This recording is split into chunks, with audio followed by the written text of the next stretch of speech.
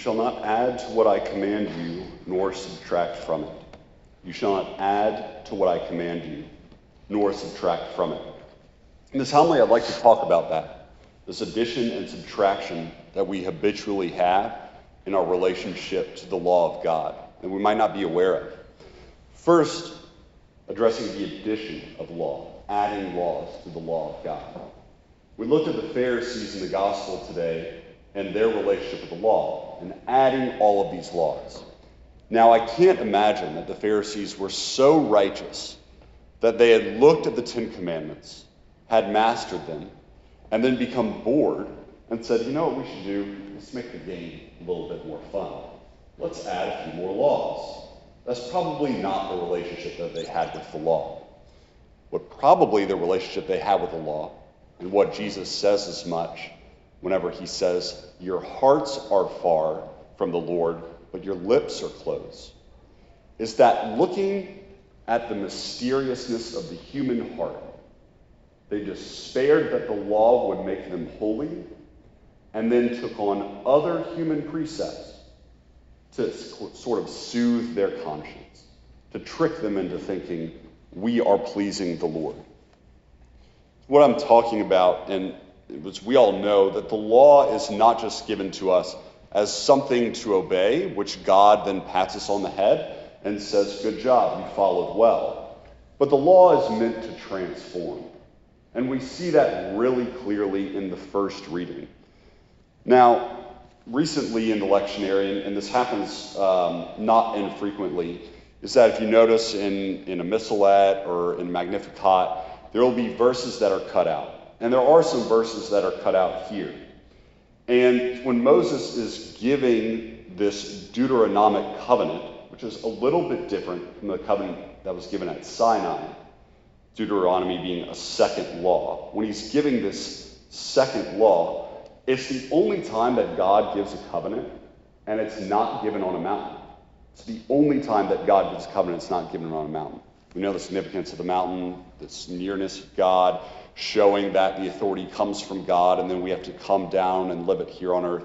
But this covenant is given in a valley. And it's not given in any valley, but it's given in the valley adjacent to the Baal of Peor.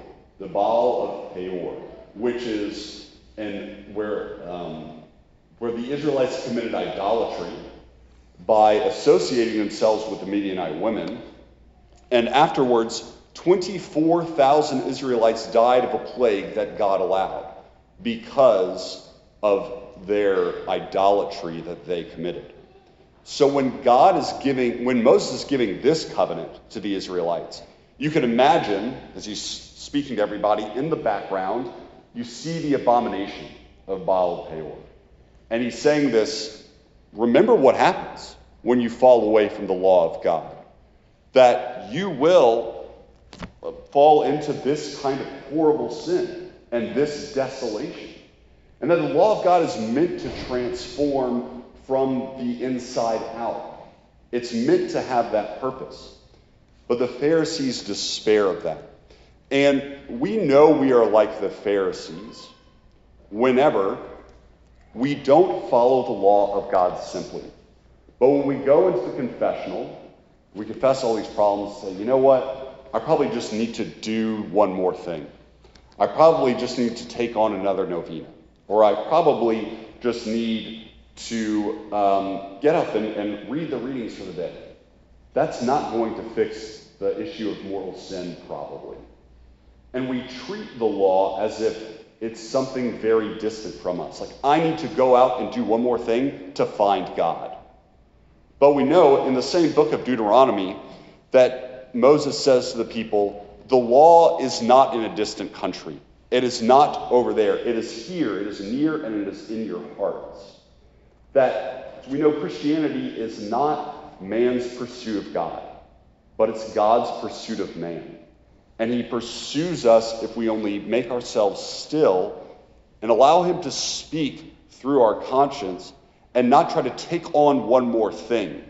Because then we will become like whitewashed tombs that die the slow death from the inside, because we are only concerned with the outside. God is searches for man. And he does that by the simplicity of his law. But as far as the other relationship that we might have with the law, subtraction, I think this is actually more common amongst us, is that we do know that the law transforms, and that we have experienced that following the law of God does help us to become a wise and intelligent people. But usually what happens is that we have encounter with Jesus, and we have encounter with either taking on better habits, or we've encounter with him in prayer. And then, because we're American consumerists, we take that and say, you know what? This is very helpful. I'm going to stop right here.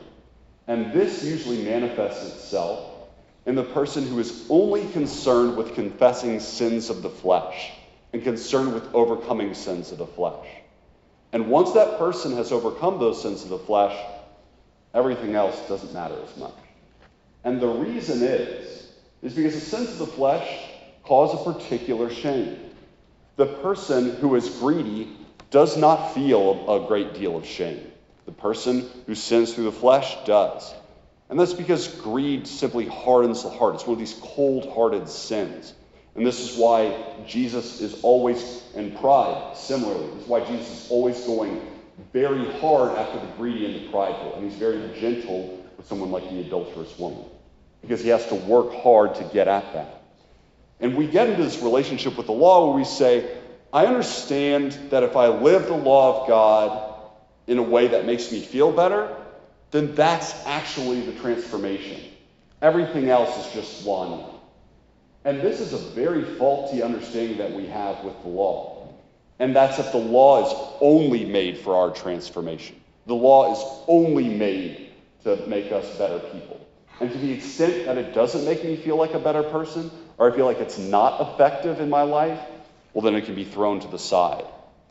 And that's a problem, because the law is given to us to be in relationship.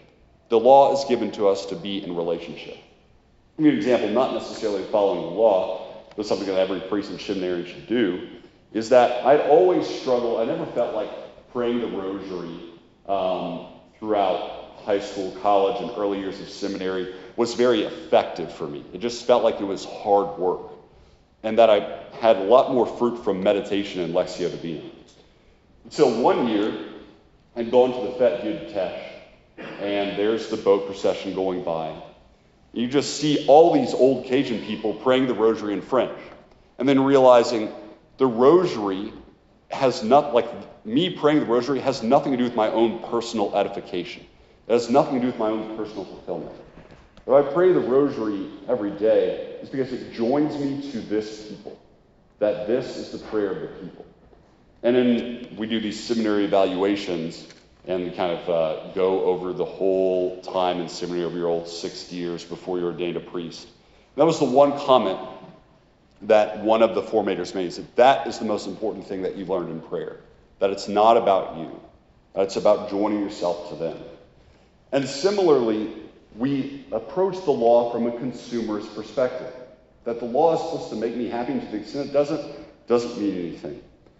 But God can't be related to as simply a friend. God has to be related to as God.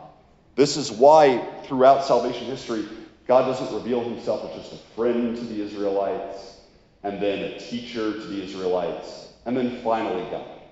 No, God first reveals himself as God, and then as he draws his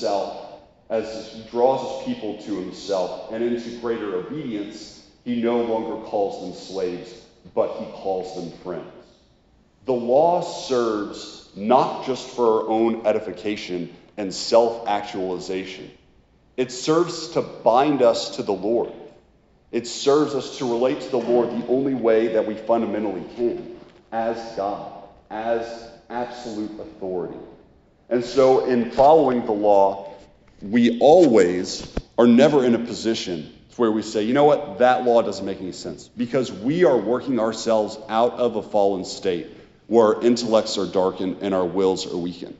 And simply following the law, we bind ourselves to God. And that is that's what we are made for, not for our own kind of edification, happiness, but only to belong to the Lord for eternity.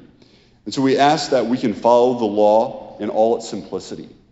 And that simply in following the law that we may love the Lord with all our heart, mind, and soul and strength, and our neighbor as ourselves.